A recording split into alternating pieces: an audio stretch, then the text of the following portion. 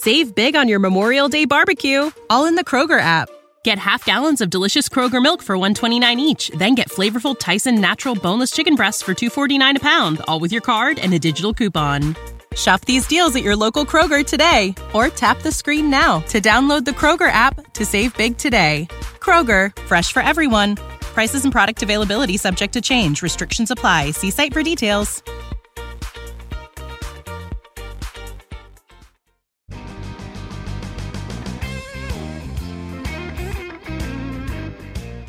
And thanks for joining me for another Blunt Business on CannabisRadio.com. Thank you all for joining us. And if you haven't done so, make sure to rate and review Spotify or Apple Podcasts. Great places to go. And of course, you can always listen to all the episodes of this program, CannabisRadio.com and the CannabisRadio.com app on iTunes and Google Play.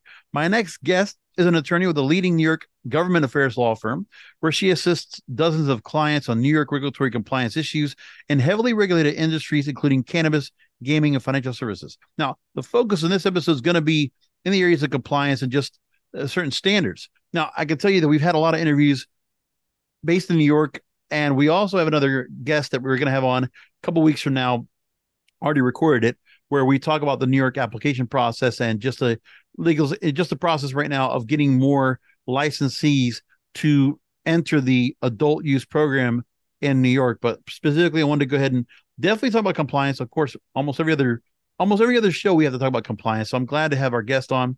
She's of counsel at Dickinson and Avella. Katie Neer is on with us. Thanks for being on.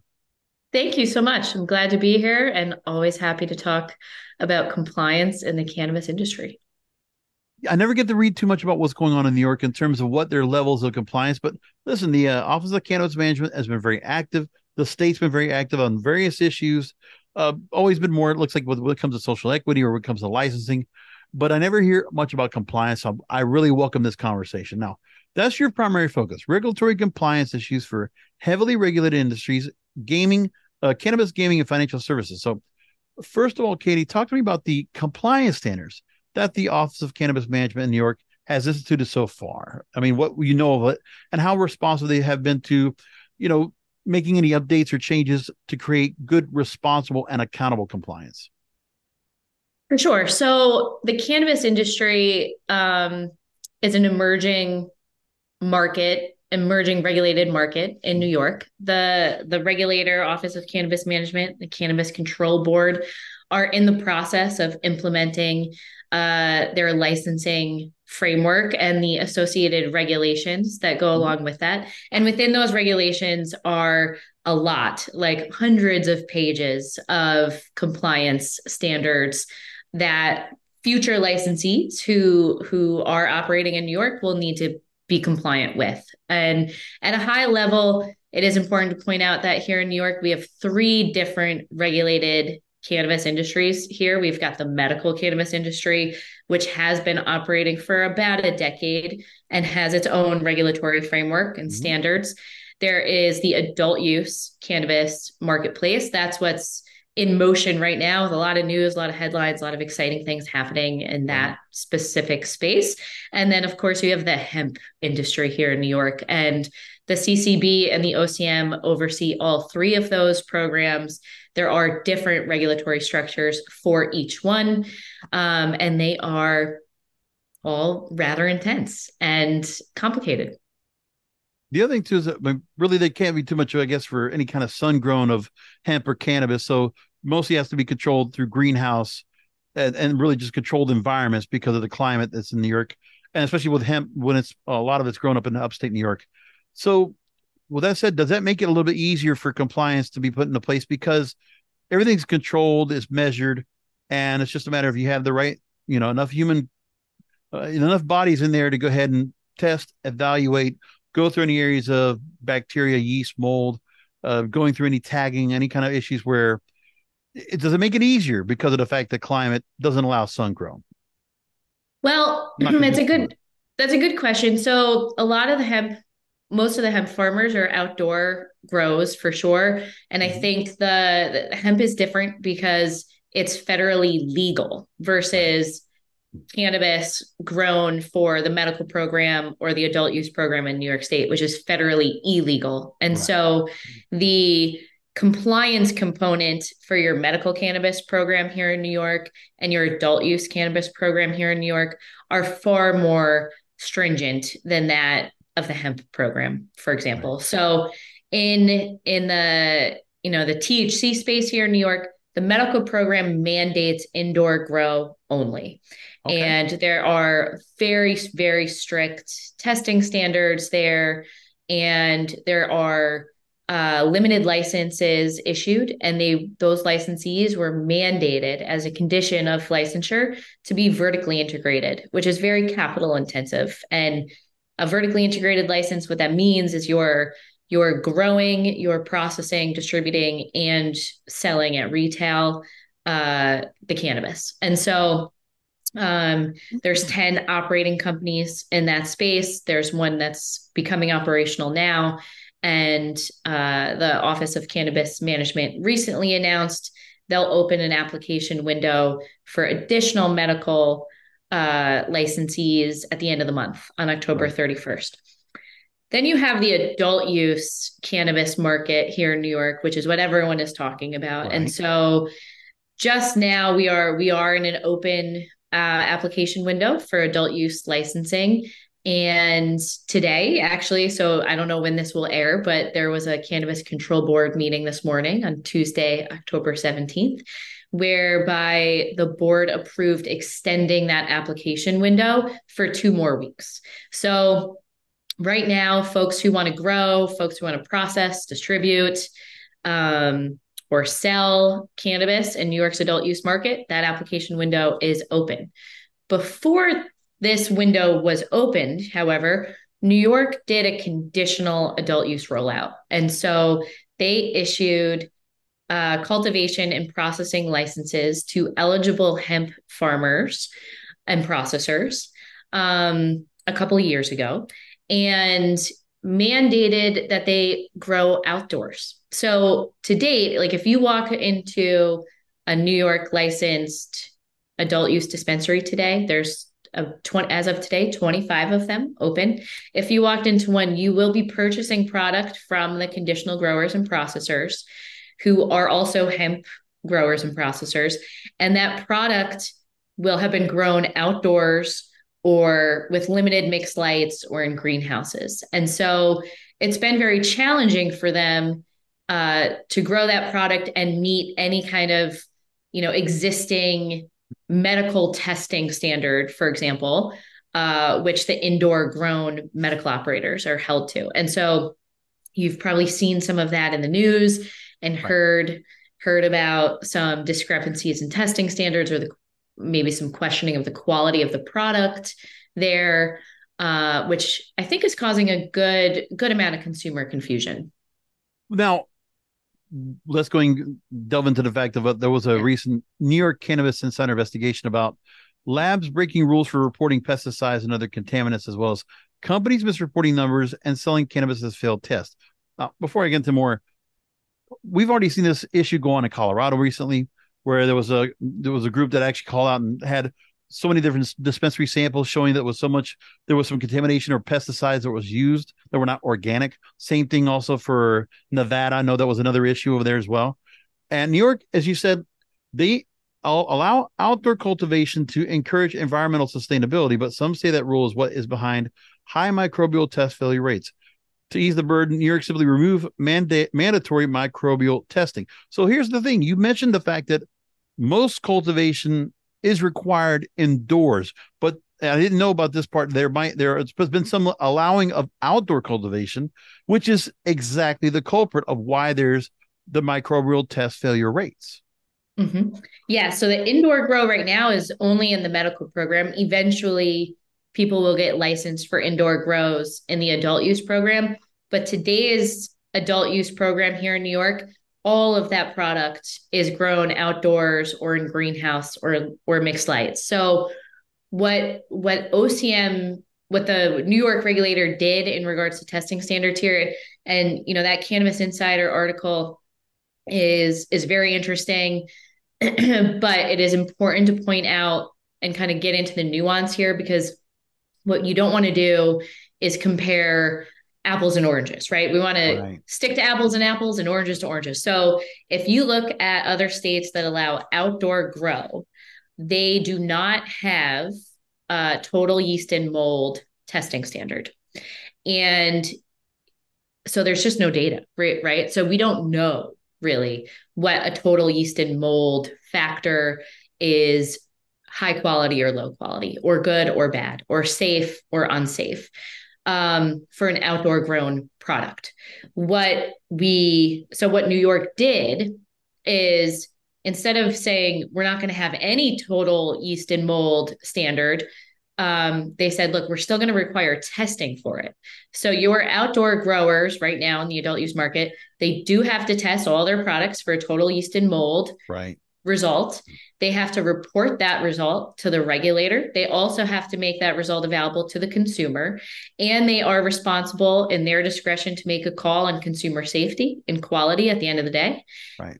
In addition to that, New York does have testing standards when it comes to known elements that are harmful. So things like heavy metals, pesticides, and some microbials like aspergillus, for example. Right. It is known that smoking products with certain levels of aspergillus in it is not healthy, is harmful. And so there are testing limits there. So where I think the New York Cannabis Insider article kind of missed the mark just a little bit is diving into that nuance, right? So vis-a-vis other states with outdoor grows, New York is not an outlier. In fact, they kind of did a creative policy solution here where they are gathering information on that total yeast and mold test. And that's going to give them the data that they need to make an evidence-based decision on what a standard should be moving forward. In the meantime, it's important for consumers to read labels, know what they're buying, know what they're consuming, and know what their personal situation is. So the reason you have stricter standards on the medical side, of course, is because you're regulating with a presumption that many of your patients are immunocompromised, Right. or they are terminally ill or what have you, right? And so they do need to be consuming a much more strictly regulated product, especially when we're talking about whole flower and smoking as the means to consuming it. Now, would it be too much of an obstacle to have adult use and medical use be parallel in terms of compliance by eliminating outdoor cultivation? So, yeah, many states don't allow outdoor cultivation for this exact reason, right? They want to have a strict testing standard that's uniform across both programs. And it's just a little bit simpler of a way of regulating. In New York is really prioritizing sustainability and environmentally responsible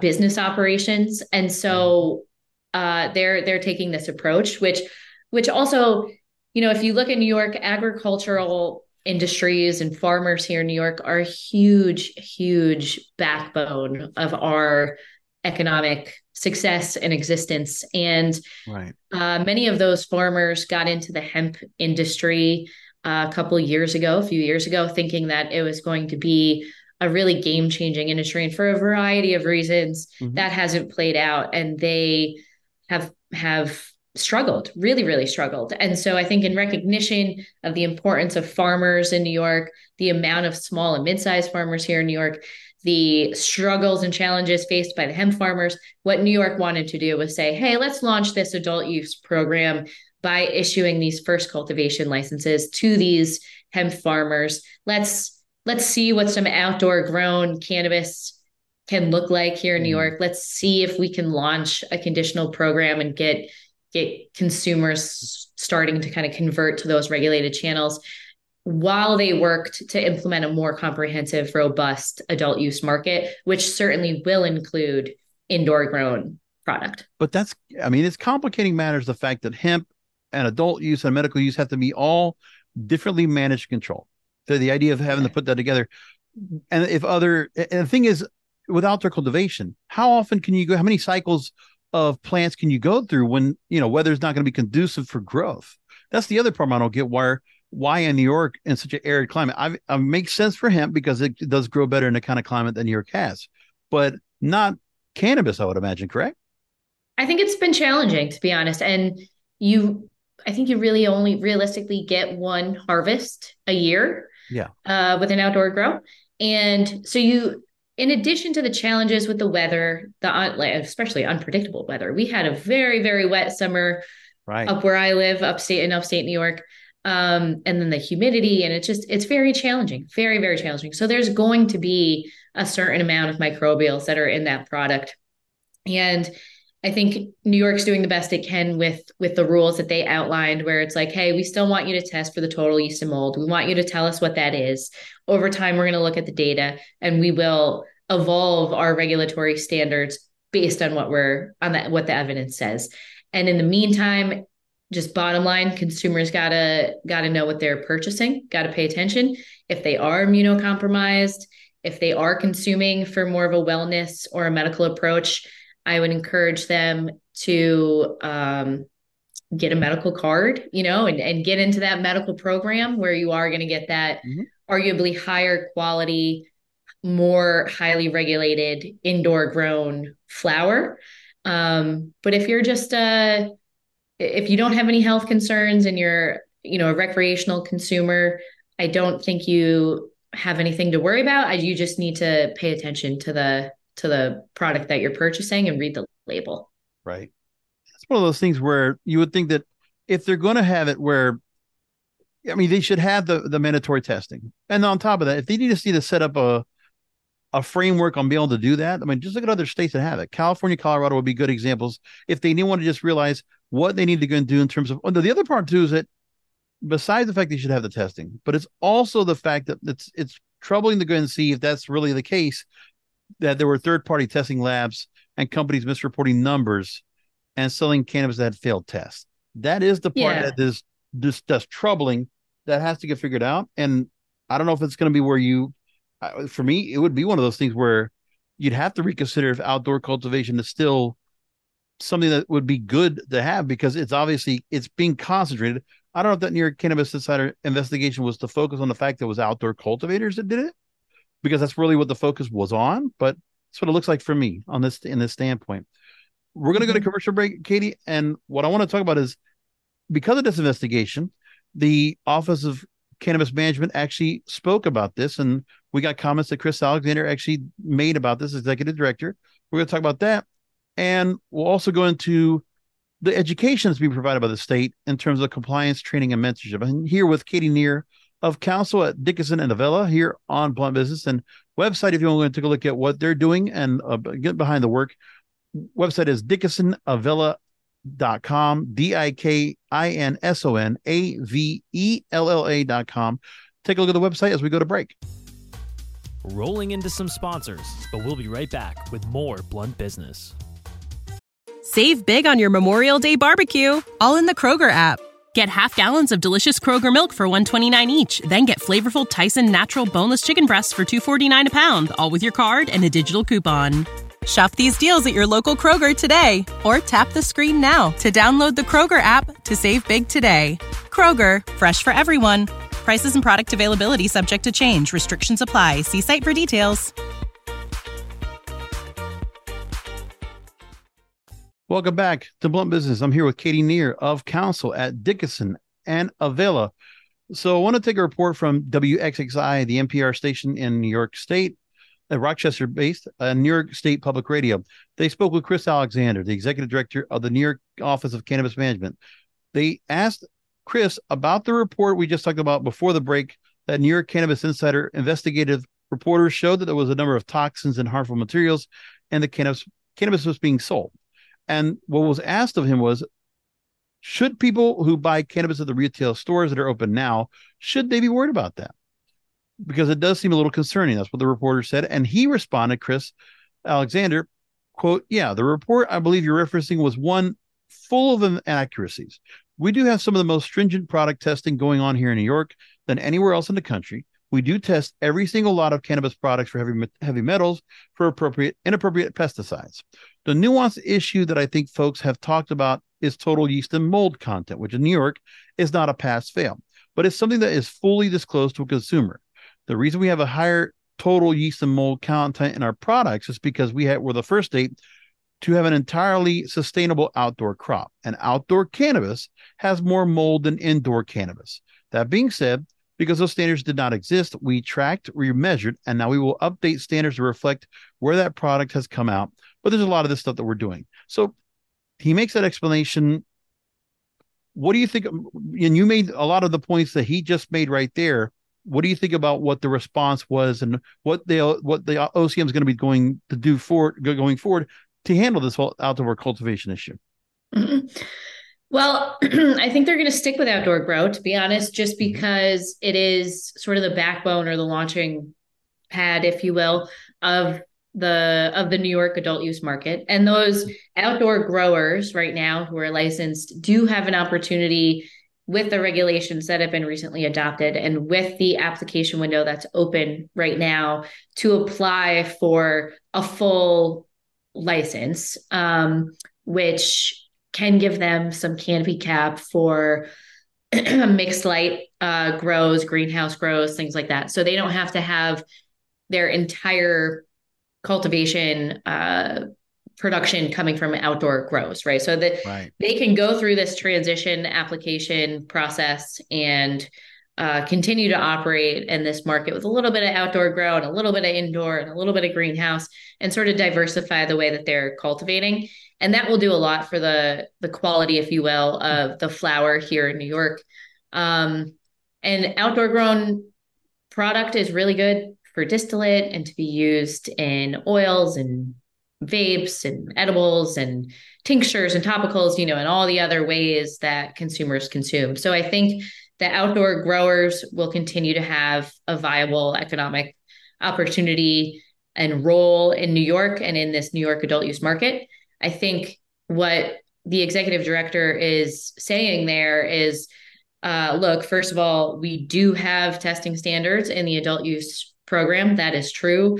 Those standards are consistent with other states, if not stricter on certain elements. And he's calling out that nuance that I was talking about on the total yeast and mold, which is a unique thing that New York's doing. So it's just instead of having a pass-fail on total yeast and mold or not testing for it at all, they are requiring the outdoor growers to test for it. They're collecting that data. And I expect that we'll see a standard implemented in the future based on whatever the evidence is that they're getting. And I think while we're in the in-between time, while they're gathering the data in order to inform a decision, it's causing some confusion. I think what the executive director is probably criticizing in the article or the report is that it often is comparing New York's standard to other state standards that are medical standards. So, as we discussed, it makes sense from a policy perspective for there to be different standards from medical to adult use, especially if your adult use is 100% grown outdoors right now. But as some of that moves indoors, I do think it's completely possible and reasonable for there to be one standard, uniform standard for indoor grown product, regardless of if that plant is funneling into a medical or an adult use supply chain versus a standard for outdoor grown cannabis, regardless of what program it's funneling into. So I'm going to take a moment to go and get on my bully pulpit. And of course, when I bring this up, listeners to this program, you already know where I'm going with this. I'm a broken record when it comes to this, but I'm always going to keep referencing. It hasn't happened in New York State. And we haven't had any particular issues where penalties and real damage has been done to a cannabis company that has, put out illegally cultivated cannabis. But I will always use the example of Canada. October 14th, 2019, CanTrust. Okay. When they had to go and destroy $12 million worth of plants, $65 million worth of inventory because they were illegally growing cannabis. And after regulatory investigations, results were all put in and there were suspensions, so much. The company rechanged its name. And, not too long ago, it was renamed a different name of the company, FINA, and then they had to wind down business because of high taxes. So they're gone, completely non-existent. And that's because of compliance. And I don't know how much of a difference the Canadian compliance standards are there in Health Canada and what they expect, but this is where every company needs to be proactive about their compliance standards, regardless of what the Office of Cannabis Management says. It's a matter of being above and beyond the call of duty that the testing labs that you go to check for all these things. If you're not testing for yeast, mold, and you're outdoor growth, you have to. Even if the mandatory standards are waived, doesn't change anything. Do it anyway. For the sake of the industry, for the sake of all growers out there, and for the sake of these companies out here, we don't want to have stories like this in the US where we see a CannTrust come down here and it's the same thing here. That's one of those things that I always want this industry to be aware of. And that's why on this program, when we talk about cannabis, I'm always going to bring up that example. So, Katie, thank you for letting me go ahead and say that. Yeah, I agree. +1 to that, And I'll tell you, when I was going through and doing research for the interview, I can't help but New York Cannabis Institute. I'm going to cite them again. You're welcome. But they're the ones that are actually doing quite a bit when it talks about compliance. Like you said, so many other, bright, shiny headlines from all the other sources out there, but they're not talking about compliance. This site is, so they bring up the fact about how New York launched its cannabis compliance training and mentorship program earlier this year. Participants are able to learn about compliance, business fundamentals, growing techniques, and more. And many in the industry were hopeful it would provide legacy operators a pathway to running a licensed cannabis business. A few months after the first, the students, I guess you could say, completed the 10-week curriculum, participants felt it was a mixed bag. They taught students important elements of running a compliant cannabis business in New York, but some graduates say that the lack of clarity around whether completing the program will make them any more likely to get a license puts its value into question. So what do you think about this program and what's been so far in terms of applying proper compliance standards? Yeah, so I think what that workforce development program was, it was essentially a mentorship program that was designed with the goal of matching legacy operators with these conditionally licensed growers and processors. And that's a social equity program, if you will, that's being facilitated by OCM.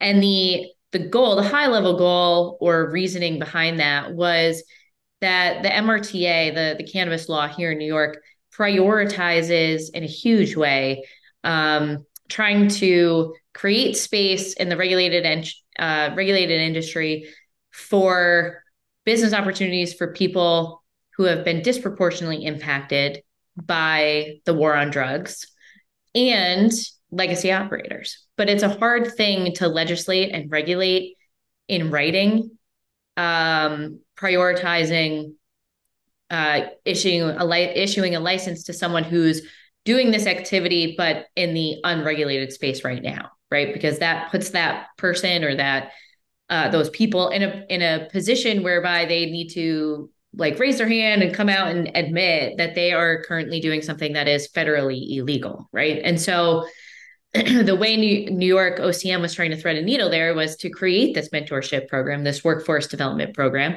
and say to the conditional licensees, all of whom were eligible, compliant, licensed hemp farmers, right? But not necessarily legacy cannabis growers. Hey, you need to be matched with some social equity potential licensees or applicants, future applicants, right? And they're going to go through an incubator of sorts.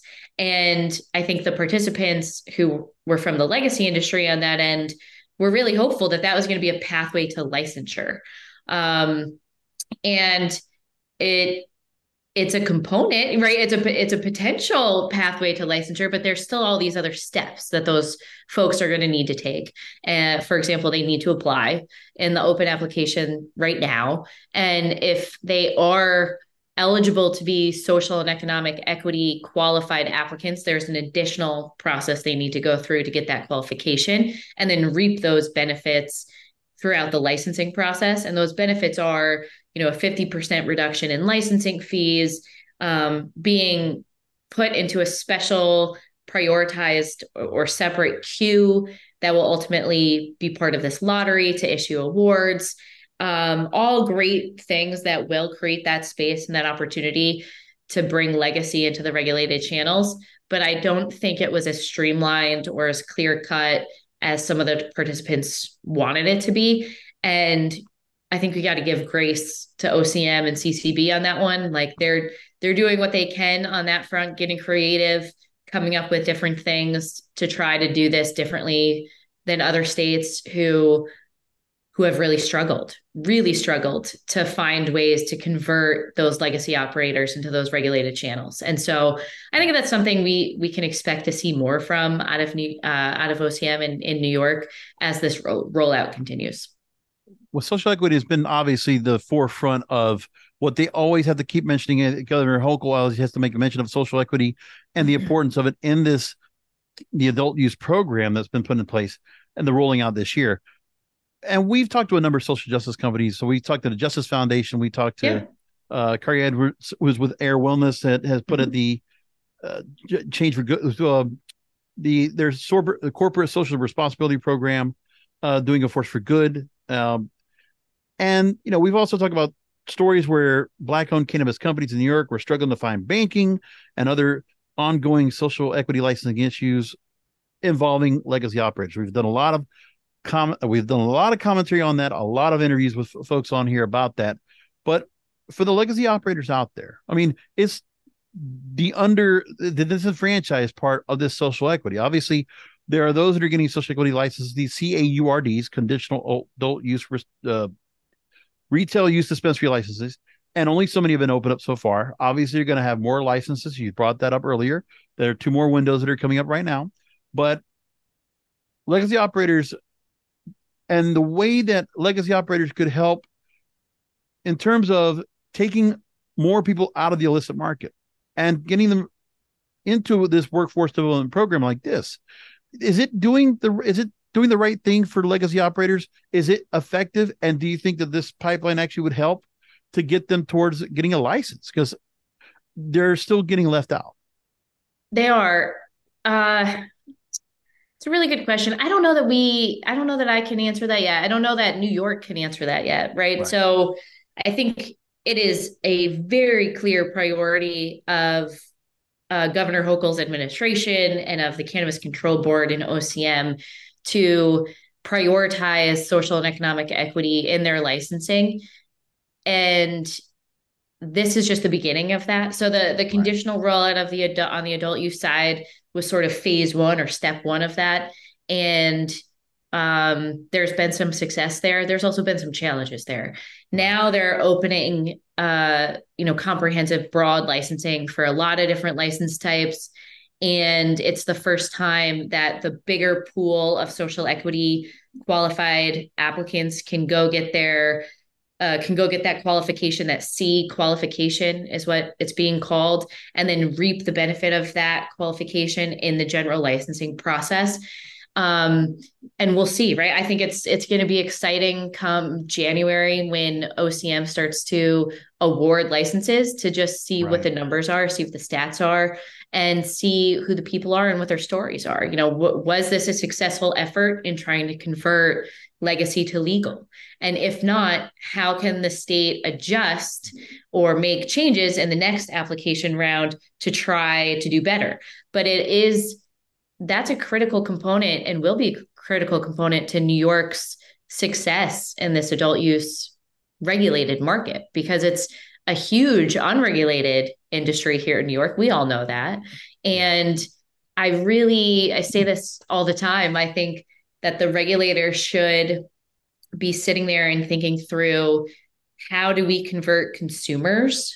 So how do we convert whatever percentage of the 20 million people in New York who are cannabis consumers from the existing legacy channels into the emerging regulated channels? And if they were regulating and policymaking based on the consumer experience, I think it would be a lot more streamlined from a compliance standpoint, right? It'd be a lot simpler, a lot easier, a lot lower barriers to entry for licensees into the market, which means you can have more licensees, more operators, means your pricing can be stabilized and come down.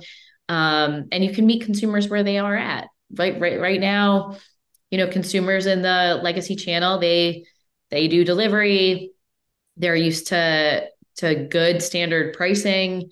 They're used to good quality product, right? Like, and we can have a whole conversation about where that product is coming from, but it's a sophisticated marketplace. And in order for the regulated channel to be successful, both consumers and operators need to convert to those regulated channels.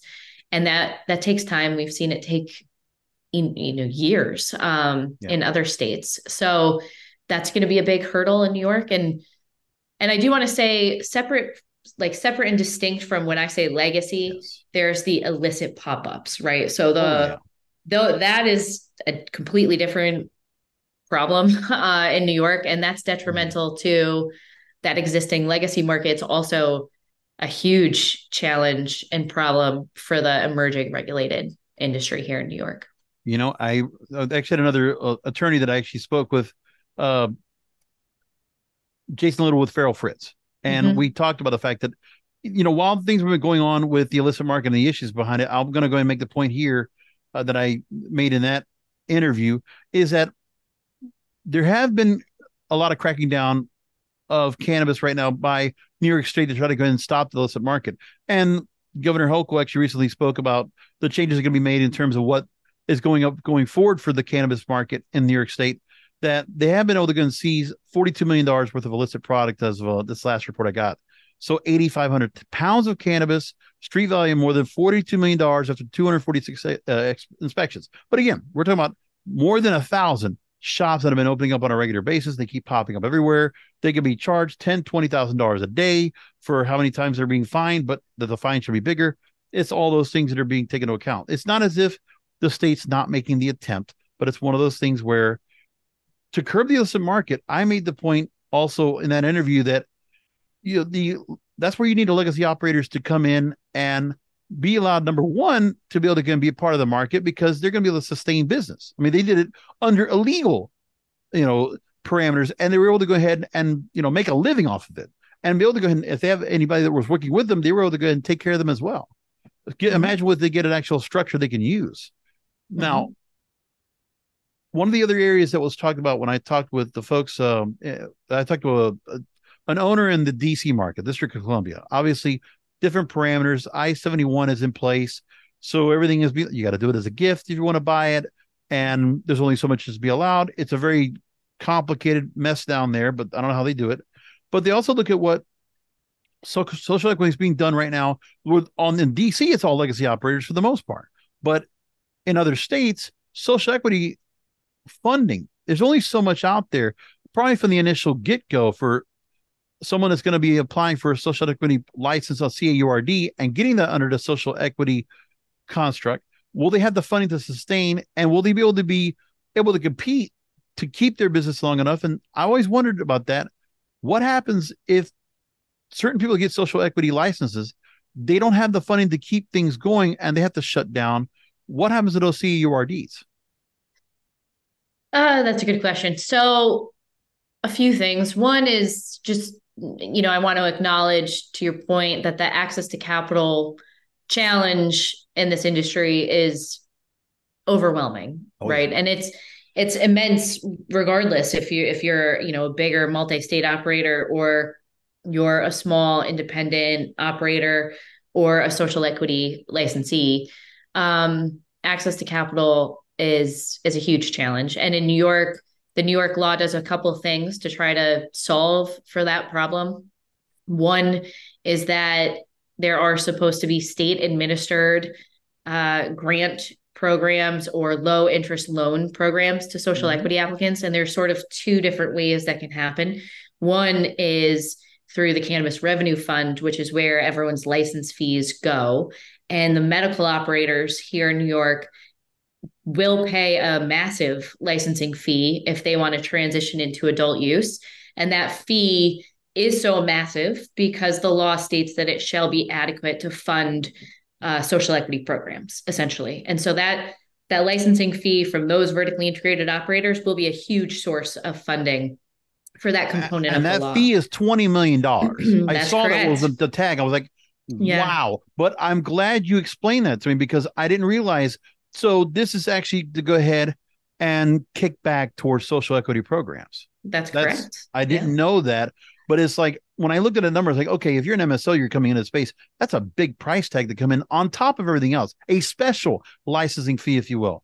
But now, I didn't know because I didn't see anything in any of the reports I saw. When I saw that story, they didn't explain it was for social equity.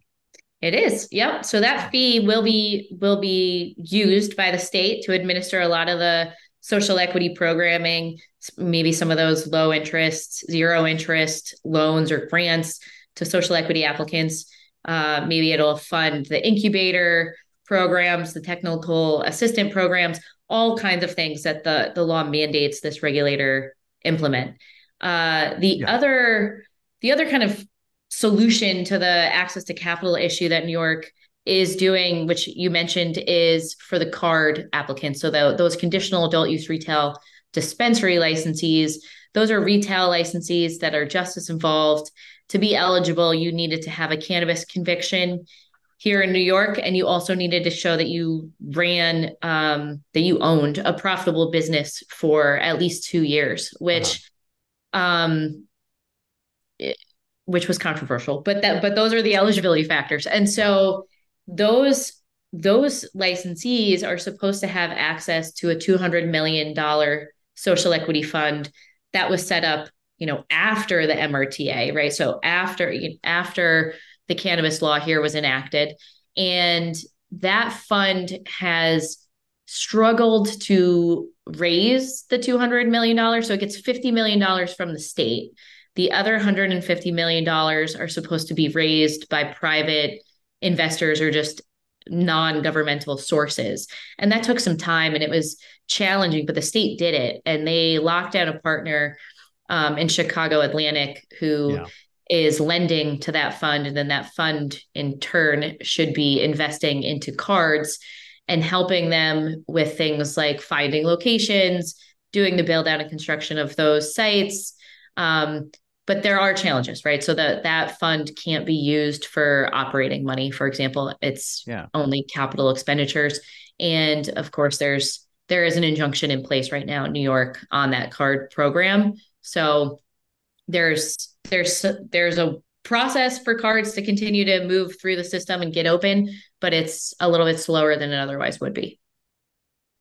I hope the bureaucracy that runs the Cannabis Control Board Office against Cannabis Management in New York State, I hope they're listening to this part of this conversation, that we're getting the point about a little more transparency on what the social equity program, a little more transparency about the fact that if there is all this funding, where is it coming from? And, how can those be being able to get more access to it, especially with all these licenses that are going to be doling out now the next couple of months before the end of the year. Let's see a little more transparency about that going forward. And what the more availability of capital, that would be a great thing they're going to see out there more of. That I'd love to see that the state government would actually put out there in place. We're going to go to one more commercial break, wrap things up here with Katie Neer of counsel at Dickinson and Avella. We'll be right back. Rolling into some sponsors, but we'll be right back with more Blunt Business. I'm back with final questions with Katie Neer of counsel at Dickinson and Avella, and the website is dickinsonavella.com. DICKINSONAVELLA.com. So Leafly, everybody knows the website, and Stage 1 Dispensary in Rensselaer, oh boy, I can't say that right. Rensselaer, New York. There we go. And an individual consumer jointly filed recently a legal challenge to certain portions of the recently adopted adult use regulations in New York. The lawsuit alleges that the OCM has unfairly targeted so-called third-party platforms in a misguided attempt to restrict the manner in which retailers may market or promote their business or products and prevent price shopping consumer behaviors. Leafly believes in the lawsuit alleges that the adoption of the regulations by the state are both arbitrary and capricious and a violation of U.S. and New York constitutions. So I know you're not involved at all in this case, Katie, but from a larger, 20,000 foot over the top perspective, what can you tell me about this challenge and this issuing of third-party platforms and the targeting of those? Yeah, so the nerdy part of me loves this issue, loves to talk about this issue. As background, I used to be the general counsel for a cannabis tech startup called Lantern, which existed to facilitate the home delivery of cannabis. And unfortunately, we never we never launched in New York. We never got going in New York. We dissolved and liquidated due to a variety of factors, but one of those factors was New York's regulatory treatment of third-party tech platforms. So I know firsthand, how challenging the regs that New York adopted are going to be for these tech companies. And I'm not at all surprised to see Leafly bring, and others bring litigation to challenge them. And I know from that experience that, New York, their policy position is that they really want to create an independent retail tier here in New York that is shielded and protected, if you will, from undue influence, whether that's from licensees in the supply side or ancillary players. And I think the worldview of New York's regulator is that those tech companies can become controlling ancillary partners to a retailer. So, for example, if a third party platform amasses so many consumers and so many eyeballs, if you will, that they are therefore effectively dictating to a retailer what products to carry, what product forms to carry, or driving down their prices, then they are effectively availing themselves of that license. And I think that's the regulator's worldview. I think it's not one that I agree with, obviously. And, I had many conversations with them about that, but I do understand their policy position. It's going to be very interesting to see how the Leafly litigation shakes out, because arguably it's challenging for a cannabis company to reach consumers because of that federal illegality. They cannot, just use normal kind of platforms or advertising channels that an unregulated or more mainstream retail business can do, right? So they have their hands tied behind their backs as it is trying to get consumers. And now New York, they will have a very antiquated existence whereby they are relying basically on foot traffic. And that might work in New York City and the 5 boroughs where you have a ton of foot traffic and kind of people walking around and stuff. But, in upstate New York or the North Country, you need to communicate to your consumers and you want to educate them. And many cannabis retailers in other markets do that by utilizing these third-party platforms like Leafly, like Weed Maps, like Dutchie or Jane or Lantern, or, the former Lanterns of the world. And I think that those companies play an important role in destigmatizing the plant, educating consumers, converting consumers, as we talked about, from unregulated to regulated channels. And I think they're an important toolkit for retailers to use. And I think that licensees and business owners should be able to make their own business decisions on if they need to utilize those services to expand their pie of consumers. Then they should be able to talk to those companies and negotiate deals and go ahead and do that. And in New York, unfortunately, that won't be the case, at least initially, pending this litigation that Leafly has undertaken. Earlier in March of this year, Muse by Cleo put out a great story about how legal issues cloud cannabis advertising. And I want to just quote one thing they made mention of in that article. Opportunities for cannabis advertising continue to expand. More states legalize adult use and permit dispensaries to open. And social media platforms have been changing their ad policies. X, or formerly Twitter, have done that as well. Compliance with these many layers of rules and regulations is not an easy task. Yet it is vitally important for companies that aim to reach new consumers or customers. And it's one of those things where so much that's going on. I mean, we can't have more things that keep more roadblocks in the way. So I'm glad that Leafly is taking that up front and going to court about it, as they should. Yep. It's absolutely. That. Yeah, absolutely. The barriers to entry need to be lowered for consumers and for licensees, for operators. That's the name of the game. That's, I think, the key to success.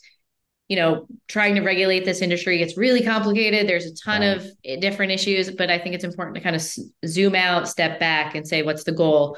And to me, the goal at the end of the day is to get the operators and consumers of unregulated channels into regulated channels, destigmatize, educate, collects that tax revenue, and create new economic opportunities here in New York.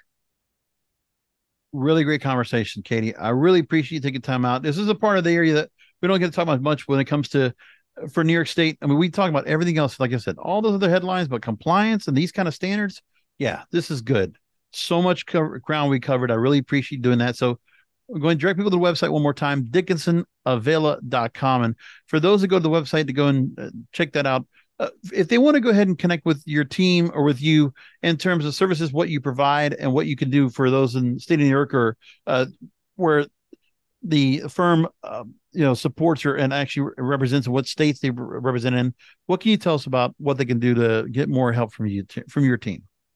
For sure. So what Dickinson Avela and our team does is we help people, we help companies, clients navigate New York State government. So whether that's these regulatory and compliance issues or licensing issues with, the cannabis industry or the gaming industry or the liquor, industry, or it's helping clients navigate the legislative process here in New York. So advocacy for or against pieces of legislation and bills. That is what we do. That's our bread and butter. And folks can check out our website and shoot me an email. My email is kneer, and as in Nancy, EER, at DickinsonAvela.com. So again, I'm here with Katie Neer of counsel at Dickinson Avela. Katie, really appreciate you taking time out to talk to us. Thank you for your time and thank you for all your experience and all your knowledge on this. Really appreciate it. Of course. Thanks for having me. And thank you, listeners, for listening in. I hope you get a lot from this take here, and would love to hear feedback from you. We'll talk to you next time.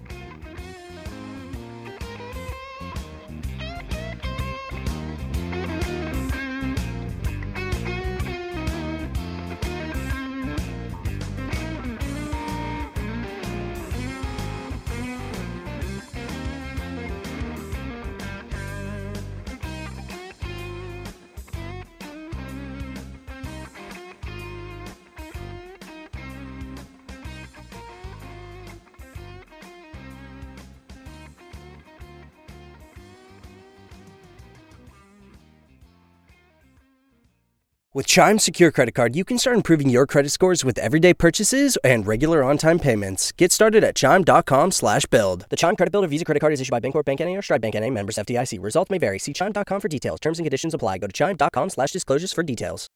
When you need mealtime inspiration, it's worth shopping Kroger, where you'll find over 30,000 mouth-watering choices that excite your inner foodie. And no matter what tasty choice you make, you'll enjoy our everyday low prices, plus extra ways to save, like digital coupons worth over $600 each week. You can also save up to $1 off per gallon at the pump with fuel points. More savings and more inspiring flavors make shopping Kroger worth it every time. Kroger, fresh for everyone. Fuel restrictions apply.